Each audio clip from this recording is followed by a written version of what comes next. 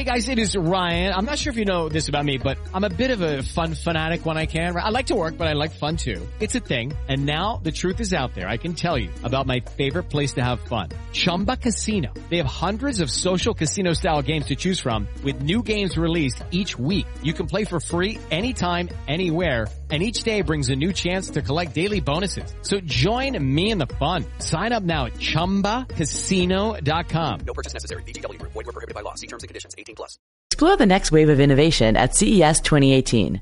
Discover the latest breakthrough technologies in virtual reality, artificial intelligence, smart cities, and more. Featuring an extensive show floor, visionary speakers, and lucrative networking events, CES is a global event like no other. Register today at ces.tech.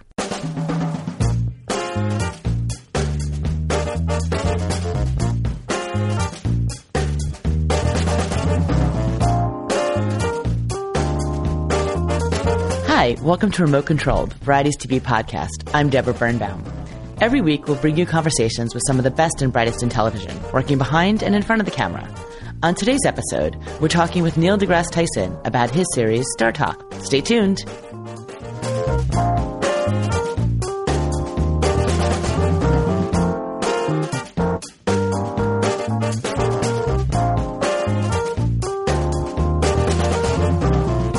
Hi, I'm Deborah Birnbaum, and it's my pleasure to welcome Neil deGrasse Tyson. Thanks for having me. How are you doing? This is my first on the show here, I think. Yeah. Well, we're happy to have you with us. I've been around. You could have called. You could. I know. I'm sorry. It's just there's so many people, and you could have texted. I mean, you were just texting with Bill Nye, so. Oh yeah, I'm in town. Just a little name dropping. So congratulations on the show. Well, thank you. And how's it going so far? So it's been going great. It's our fourth season, and we're in the middle of it now. And I think a couple of things that delightfully surprised us, is that in each of the first three seasons, we were nominated for an Emmy. Congratulations. For Outstanding Informational. We didn't win, but... I hear it's an honor just to be nominated. So let me say that, but mean it, right? So it was an honor just to be nominated, primarily because it's the first ever talk show based on science on television. That's amazing. Yes, it is. It's disturbingly flattering that I happen to be part of the first time ever, but disturbed that why would it have taken this long? Exactly. And so there's that fact, and the fact that we were noticed at all.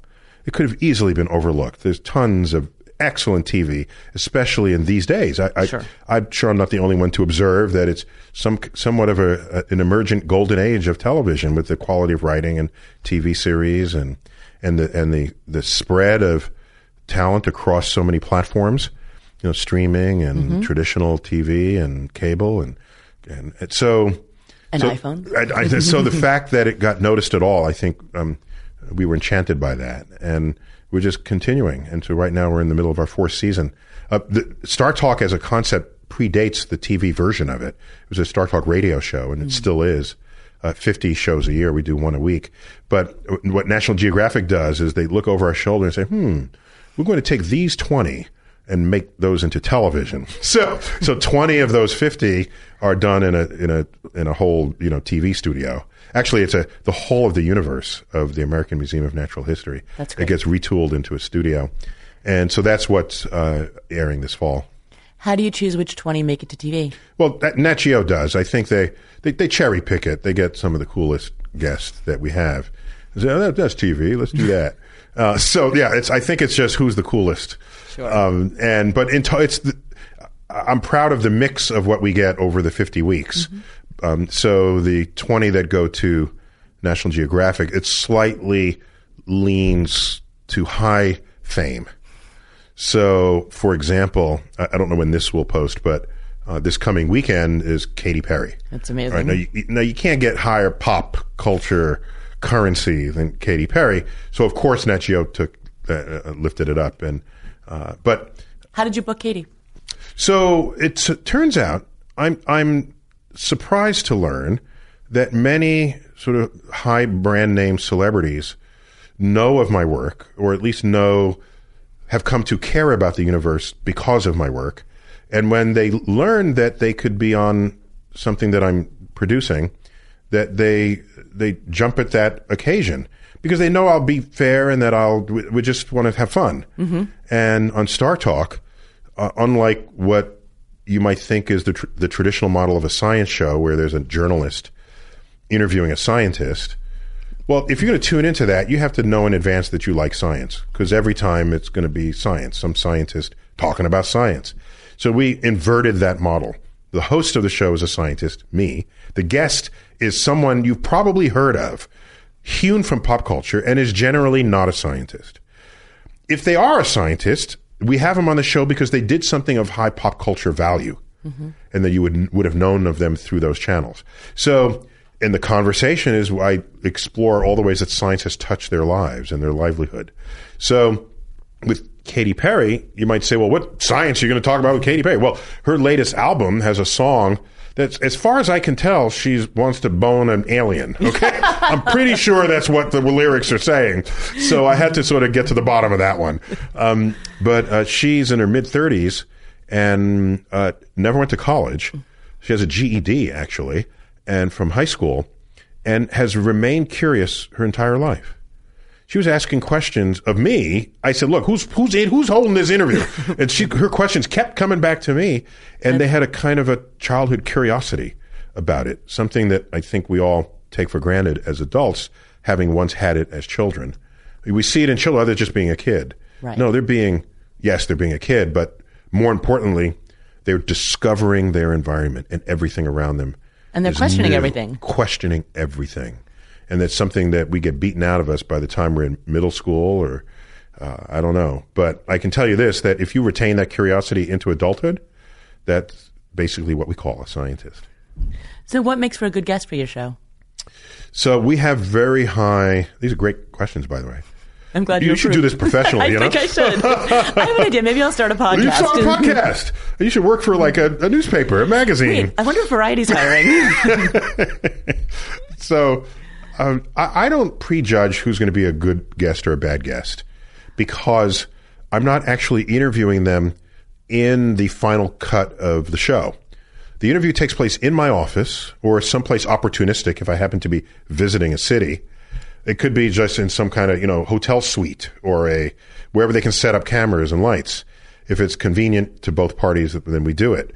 And so out of that interview, I just explore and I ask questions. There's some questions that'll show up no matter who the guest is. I'll say any memories you have from school, of good or bad science teachers or math teachers. And everybody's got some story. Did they have a crush on a teacher? Did they not like the teacher? Did they hate math after that teacher? Did they have a great teacher but then didn't follow up on it? There's always some story there. Definitely. And then somebody also has an uncle or a parent who might have been an engineer or a scientist or not. And then here they are, they like science, but their parents are not, or their pressures against it. So I'm always intrigued how people navigated their early lives with regard to their relationship with science. And then in their professional life, let's say they're an actor and they just did some movie that had a lot of CGI. Well, that's science, the technology touching their lives. And for example, we had Sorkin. What's his first name? Aaron? Aaron Sorkin. No, Aaron? Aaron Sorkin or the actor? No, not Aaron Sorkin. Andy Serkis. Okay, sorry. I get it. Andy Serkis. You can edit.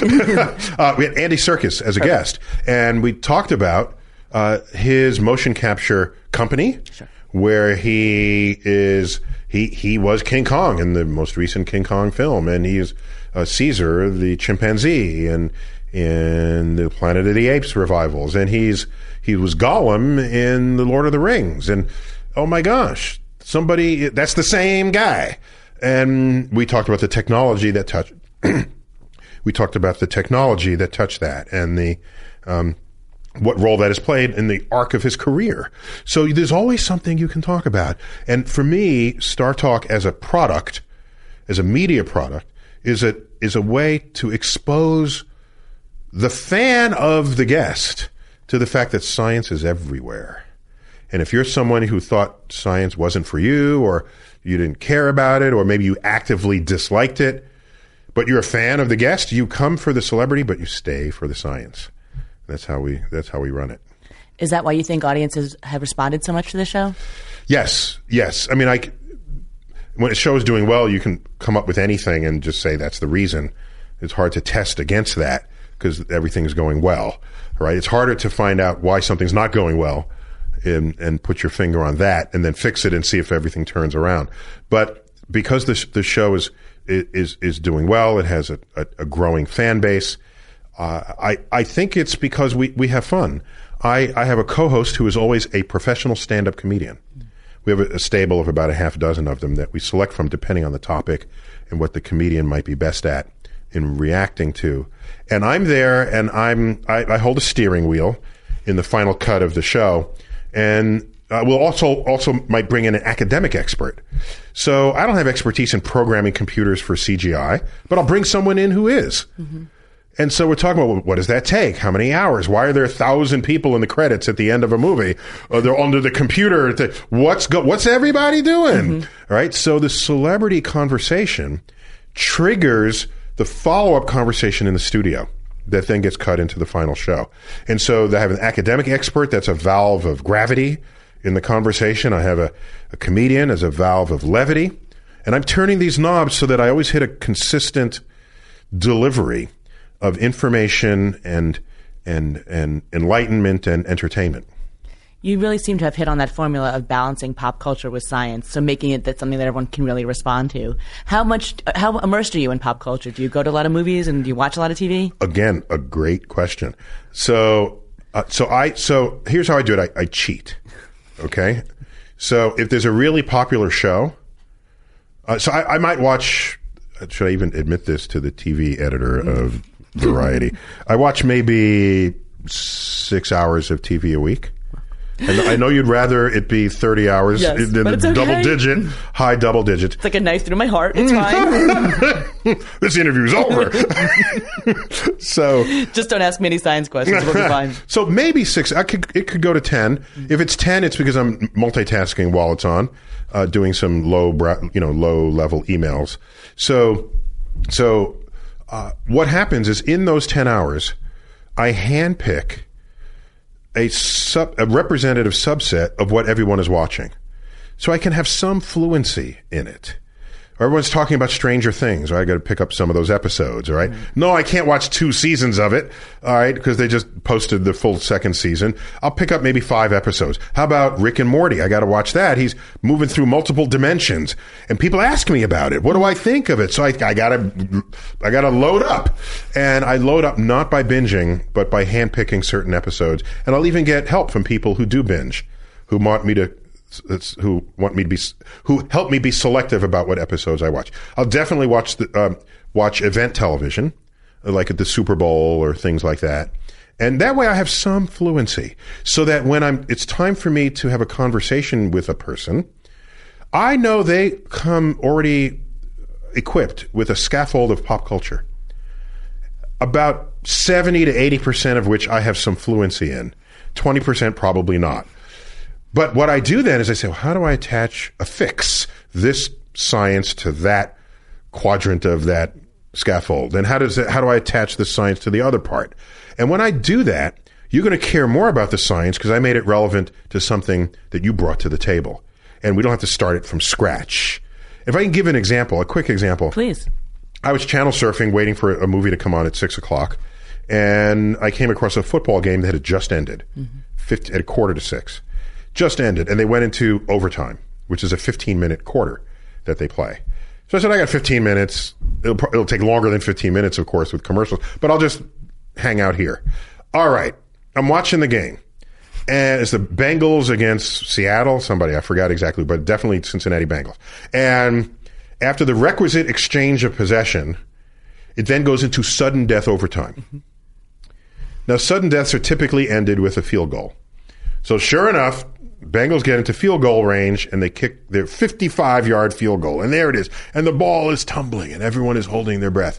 And it tumbles and it hits the left upright and careens in for the win. And I said, wait a minute. So I quickly looked up a Google map of that stadium. It was aligned mostly north-south.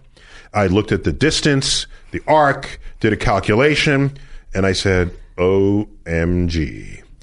This ball was, and I tweeted this, all right?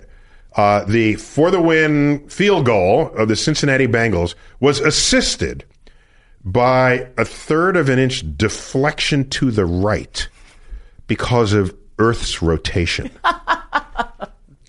This went out there, it might have been a half an inch, I forgot which. And because you have a round ball hitting a round post, a fraction of an inch completely changes that trajectory. Right. As any baseball player knows, if you're off by a quarter of an inch, it's a pop-up or it's a long home run or it's a ground out, where depending where a round bat hits the cylindrical bat hits a round ball. So I posted this, and oh my gosh, people like ESPN got a hold of it, and the local news in Cincinnati, and Earth helped the Cincinnati win, and people said, mind blown. And so watch what happens here. I didn't have to explain what football is, what a field goal is, what sudden death means. You came to the table with that understanding. Right. 55-yard field goal required no explanation from me. So you can go straight to the meat. Excuse me, we're in LA. Straight to the vegetables of that comment. Okay. Straight to the carrots and celery of that comment. The kale. Straight on, we're to in the LA. Kale and quinoa of that much comment. Much better. Now everyone understands what we're talking about. Well, now we're talking. And you can learn that there was a deflection to the right, and it was a half an inch, Earth's rotation.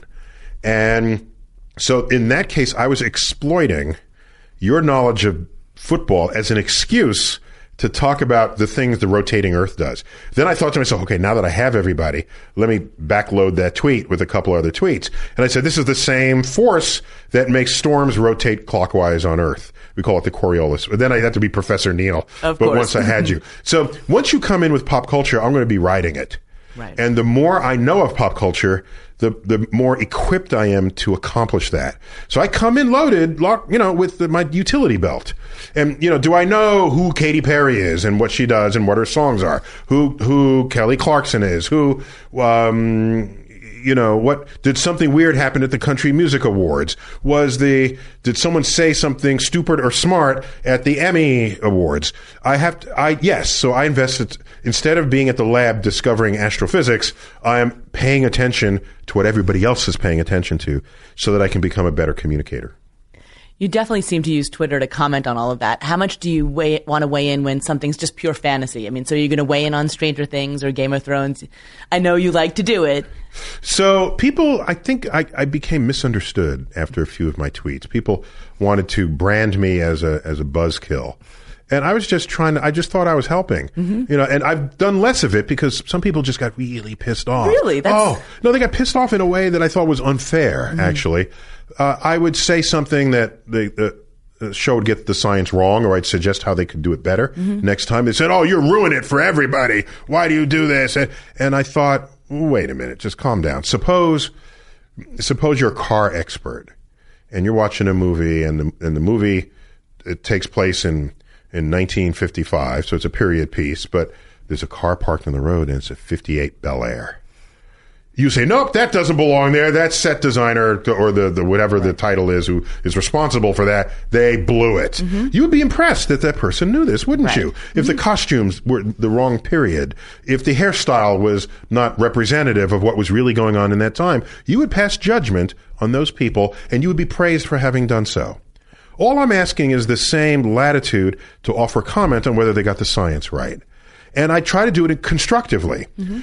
So, for example, in the Star Wars film, which one? The Force Awakens, there's this now specially upgraded Death Star that sucks energy out of a star. Now it could knock out like 8 planets at once rather than just one planet.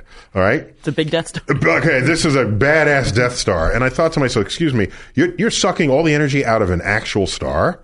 So I ran a quick calculation on it. I said, dudes, if you sucked all the energy out of a star, holding aside the fact that you would be that star right now, but let's assume they had ways to contain it. I'm giving it to them. You got ways to suck energy out of a star and then you're not a star. Fine.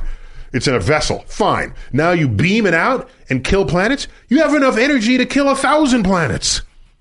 1,000, no, maybe 1,000, a million. No, about 600 planets was the calculation I made. Okay. And they think they did something badass by knocking out 6 planets. So had they done the science right, they could have had a far more devastating weapon than the one they even portrayed in the film. That's an example of where I'm trying to be constructive about this. So I've done less of it lately. The last time I did it was 2 weeks after the last Game of Thrones installment. Mm-hmm. I wanted to make sure people had enough time to watch the DVD version, Sure. It's HBO, so you don't DVD that, but make sure they stream it. Yeah, they stream it, and I'm bound to make sure. I checked on Twitter. I said, I have a few observations about Game of Thrones. Are we late enough so that we can do that? And people say, yes, bring it on. So there was a fan base that I think I had neglected because I was perhaps unjustifiably obeying the responding to the anger of those who didn't like it. Anyhow, I just had a comment about the dragons. For example, the ice dragon, it had blue dragon breath, the dead brought to life dragon, and the regular dragon has red normal fire breath, normal dragon breath. Yeah, when one meets a dragon, yeah, yes. of course that's the breath. And so I said, well, if the dragon breath is actual glowing heat, then blue hot is 3 times hotter than red hot. And so the blue dragon breath, going forward in the series, you can make some interesting storylines regarding how much hotter the blue dragon's breath is relative to the red dragon. This is just astrophysically accurate things. And so I tweeted that. I compared the two snap screen captures from the show, and so people really liked that, and they joined in on it, and so I'm happy to play that role. But if, like I said, if it pisses people off, I'm having these thoughts anyway. Right. So if I don't put them on Twitter, they evaporate into the ether, having gone through my head and moved on. But if I share them, then they're shared for posterity. But it's up to you. It's not up to me. I don't want to force anything on anybody. I'm a servant of your curiosity. I think you serve us well. Do any shows ever reach out to you to get to consult with them when they're exploring some sort of out there scientific ideas? Yeah, it's great. Great point. Generally, I will decline if a show wants me to consult for them. Usually, it's some basic physics that they need, and they don't need me to. I mean, my level of physics knowledge is not unique in this world. They can get a graduate student who needs the couple of dollars they'll be paying to advise on a script, and I'd rather spread that love. You don't need my life's experience on this. So if it's just as an advisor, no, I generally decline. But there are other occasions where I'm asked to do a cameo, and so I did a cameo of myself on The Big Bang Theory. And I was never asked back. And I'm pretty sure it's because I really don't know how to act. Okay, you live in the world of actors, and it's just a given. They went to not Juilliard. What's the one in New York? The NYU school, the Tisch School of acting. Sure. Everybody's got a thing. Okay, not me. So I can be myself with some effort, but I can't. Don't have me emote in front of the camera because I will fail at that. But I had a blast just being myself on that show and meeting the actors and watching them do their trade and watching them interact with the script folk and just to watch it all work, because it's so much of what you guys who make this product take for granted that is still kind of a charming novelty to the rest of us. So I will, when an artist, capital A, so it could be a writer, producer, animator, they call me and it's because they want to add science to what they're doing, I'm there. I have to be there because they're reaching for it. If they didn't reach and they try to make it up, I'm glad that they want to anchor it. They want to anchor it in something real, no matter where else they take it for the show. And I know it's not your beat, but I was asked to be a character in the movie Ice Age 5. And when they asked me to do that, I'm sure I had this same reaction you just did, which was, there were 4 others of these. Did I miss something here? Is there really enough material to do 5 of these? And so I was a weasel, and not typecast at all. And they dressed the weasel in my trademark vest, and they gave my hairdo, my hair at little widow's peak. So it was charming, and there was a science problem that had to be solved among these extinct Ice Age mammals, and I helped this character solve that problem. So they were reaching for the science in this, and I'm there, and I think artists carry, again, capital A. It could be sculptor, painter, animator. I think they carry the soul of civilization, of everything we value in civilization.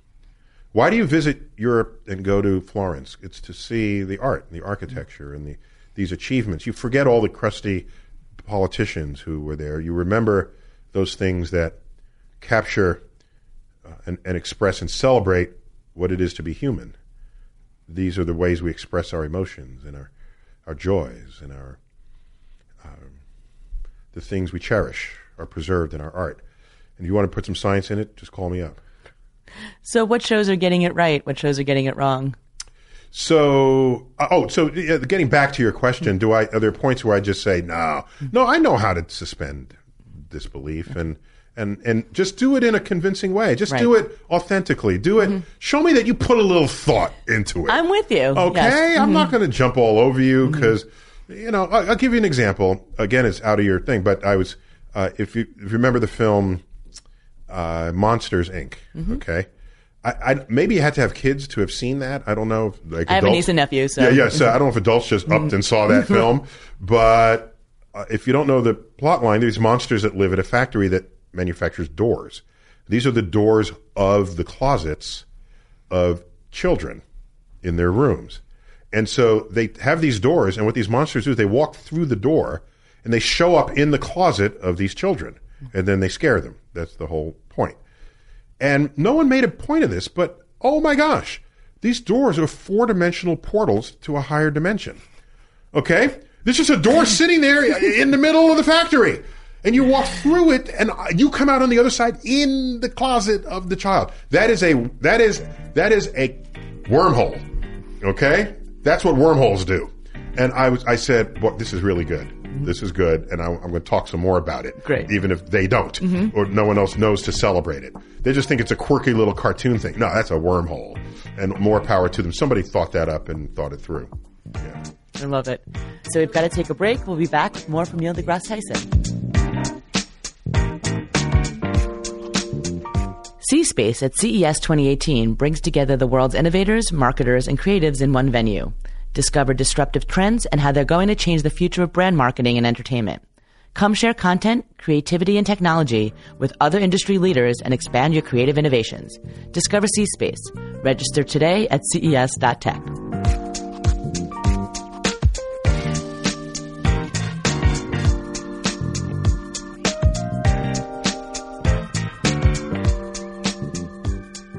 And we're back. So we're living in an era now of fake news. There's a lot of challenging of science. How do you combat that? How do you live with it? I'm not thinking that we live in an era of fake news. We live in an era of our inability to know what is true and what is not. We shouldn't be blaming the fake news. In a free society, in a free culture, you have to recognize the susceptibility of your civilization to those forces. So what do? You inoculate yourself from those forces, thereby rendering impotent any power that fake news would have over you. And science literacy is not simply what is the Big Bang and what is a DNA molecule and how does a combustion engine work. That's an aspect of science literacy. It's not the one I care about the most. The one that matters most is how is your brain wired for thought? So I walk up to you and say, I have these crystals, and they'll heal every ailment if only of your body. Okay? So if you say, great, I'll buy them, okay? That's one kind of reaction. Another one is, nah, you just get out of here. That's all BS. Each of those two responses are equally intellectually lazy. Okay? What's harder, which we don't invest time in doing, is probing this overture. What are they made of? What is the mechanism that is claimed to work? What is the evidence that it works? Has this been tested in multiple cases? You start asking these questions and the person then runs away.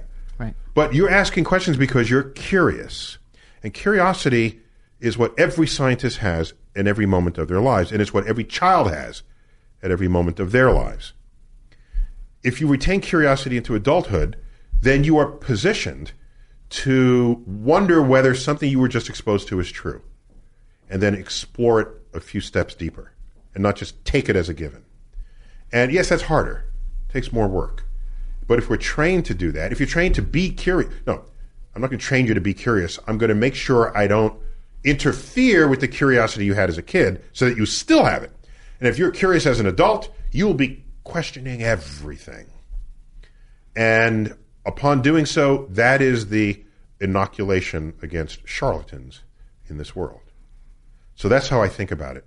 It's not the fault of the fake news, it's the fault lies in ourselves, not in the news. You've had several presidents on your show before.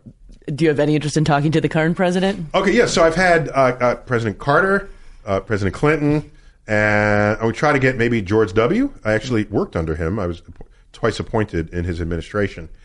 So there might be enough of a connection there to pull him on. I really wanted Obama while he was a sitting president. That didn't happen, but I'm still happy to get him for the show.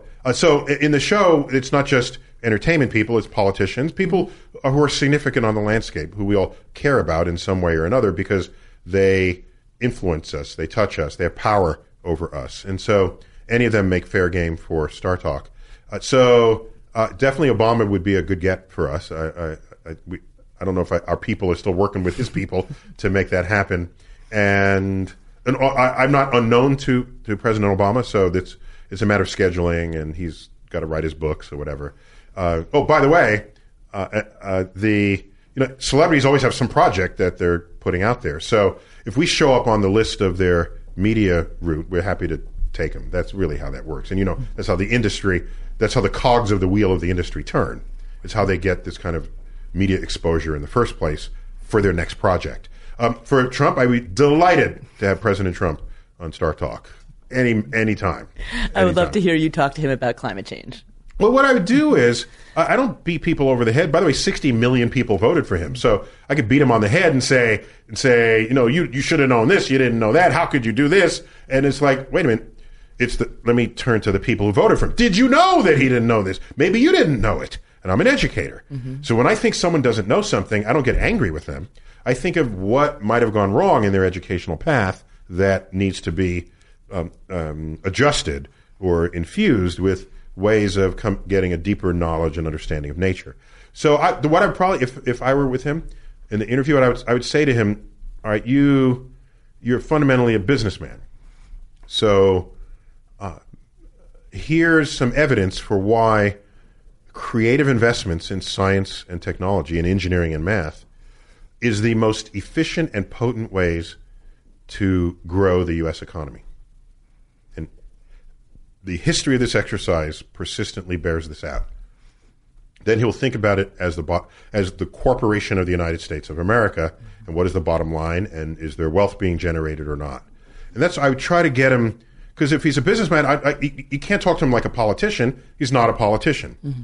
And that's resoundingly evidenced by things he said. We're shocked by what he says as though he's if a politician had said those things, you'd be shocked.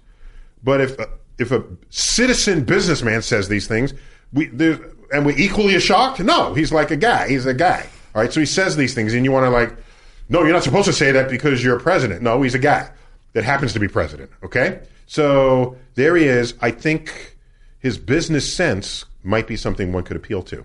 And that would shape a whole frontier of decisions related to his presidency, that some of which are not happening or happening in little bits and drabs. And I think if we redouble that, that's what would happen in the conversation. And I look forward to seeing it. And then one last question. Mm-hmm. You've arrived when you've been parodied on Saturday Night Live. What do you think of Kenan Thompson's performance? Okay, so actually I've been parodied 3 times on Saturday Night Live. One of them, it was Kenan Thompson on all times. One of them, he was a guest on Fox and Friends in the morning and portraying me. And he's got it down. He's got my tie. I didn't think I was as heavy as he is, but if it's a caricature, my middle-aged man belly, you can caricature that. So yeah, he's got it. And the most recent one is when he was saying what he was going to do for the total eclipse then he just got all giddy about it. So that was fun. So I give artists wide berth for what it is they want to do. My brother's an artist. I care deeply about art as a human enterprise. So if someone wants to poke fun at me in whatever way works as art or humor or parody, just go for it. I'm not going to chase after you. If it works, that meant they hit something that resonates with an audience. There's another indication, if I can mention this. Sure. I wrote a book that released earlier in the summer that I hadn't anticipated would resonate so strongly with people. It's called Astrophysics for People in a Hurry. That's what it's called. And I kind of like the juxtaposition of astrophysics and in a hurry, kind of like neurosurgery in 3 easy steps. You got to pick up that book. If it had that title, you got to where is this coming from? It's not a long book, but it's handpicked, curated, mind-blowing cosmic knowledge dropped on you in this book. And okay, I wrote it, but then, oh my gosh, it resonated with people. Then it hit the bestseller list, and it was at #1 at New York Times bestseller for 10 weeks. And I'm thinking, whoa, this is flattering, but shocking, because science books hardly ever make it to the bestseller list. It's the entertainment books, the celebrity tell-alls, the political pundit books, the athlete memoirs, this sort of thing. So you celebrate when it's there at all. Then it's on the New York Times list, and it went to #1. It's like, oh my gosh, maybe the public has a higher appetite for science than we've ever admitted to ourselves. And I'm honored, and it's a privilege to be on a landscape of a landscape of people and products, and not so much products, but people and productions that serve this curiosity. And just look at the success of The Big Bang Theory, just in the ratings.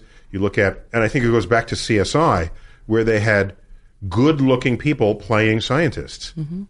And not just, is the window was ajar, the door was ajar. No, this is like, I'm studying the DNA, and I'm decoding the chemistry and the physiology. There was real science portrayed in good-looking people who had actual backstories. And the scientist wasn't just a wire-haired, lab coat-donning person who say, Doc, is the world going to end? Yes, it'll be fine. Okay, thanks. And then you move on and care about these other characters. Is the doctor married? Do they have children? Do they hurt in the night? You don't even ask those questions. So scientists were dehumanized. That's not the right word. What's the word? They were not granted the same privilege of character development that other characters who were portrayed were. In modern times, they all are. Right. And it's how you get the biopics like The Imitation Game and A Beautiful Mind. The Beautiful Mind, which is the earliest one among those, and the Theory of Everything with Stephen Hawking. And you get The Martian. And in that movie, science itself was a character. You didn't care much about the people's lives, because you cared most, is Mark Watney going to not die today? How clever is he with his science and engineering? And how do you do on the science? What kind of grade? Oh, well, very good, because the author of the book on which the movie is based, Andy Weir, would later confide in me. He said, when I was writing this book, I was imagining you were looking over my shoulder. Of course he was. And he said, I didn't want you tweeting about my book after it comes out. So he redoubled his effort to make everything plausibly accurate. Perfect. And then you get that, it's a foundation, and then you take steps beyond that to then tell your story. So I think The Martian succeeded in turning science into a character as never before. Well, thank you so much. It's been a true pleasure, and I'm looking forward to seeing the rest of the season of Star Talk. Thanks for having me.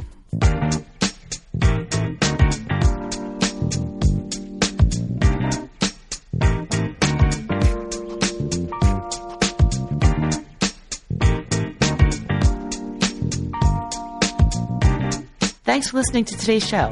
We'll be back next time with another great episode. We'll be talking with Ed Helms about his new special on Comedy Central. See you next time.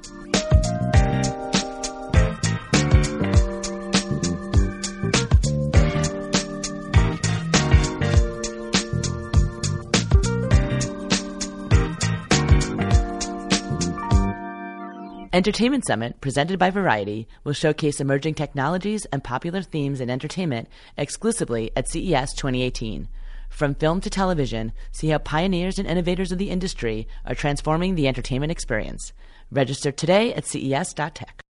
Judy was boring. Hello. Then Judy discovered ChumbaCasino.com. It's my little escape. Now Judy's the life of the party. Oh, baby, mama's bringing home the bacon. Whoa, take it easy, Judy. The Chumba life is for everybody. So go to ChumbaCasino.com and play over 100 casino-style games. Join today and play for free for your chance to redeem some serious prizes.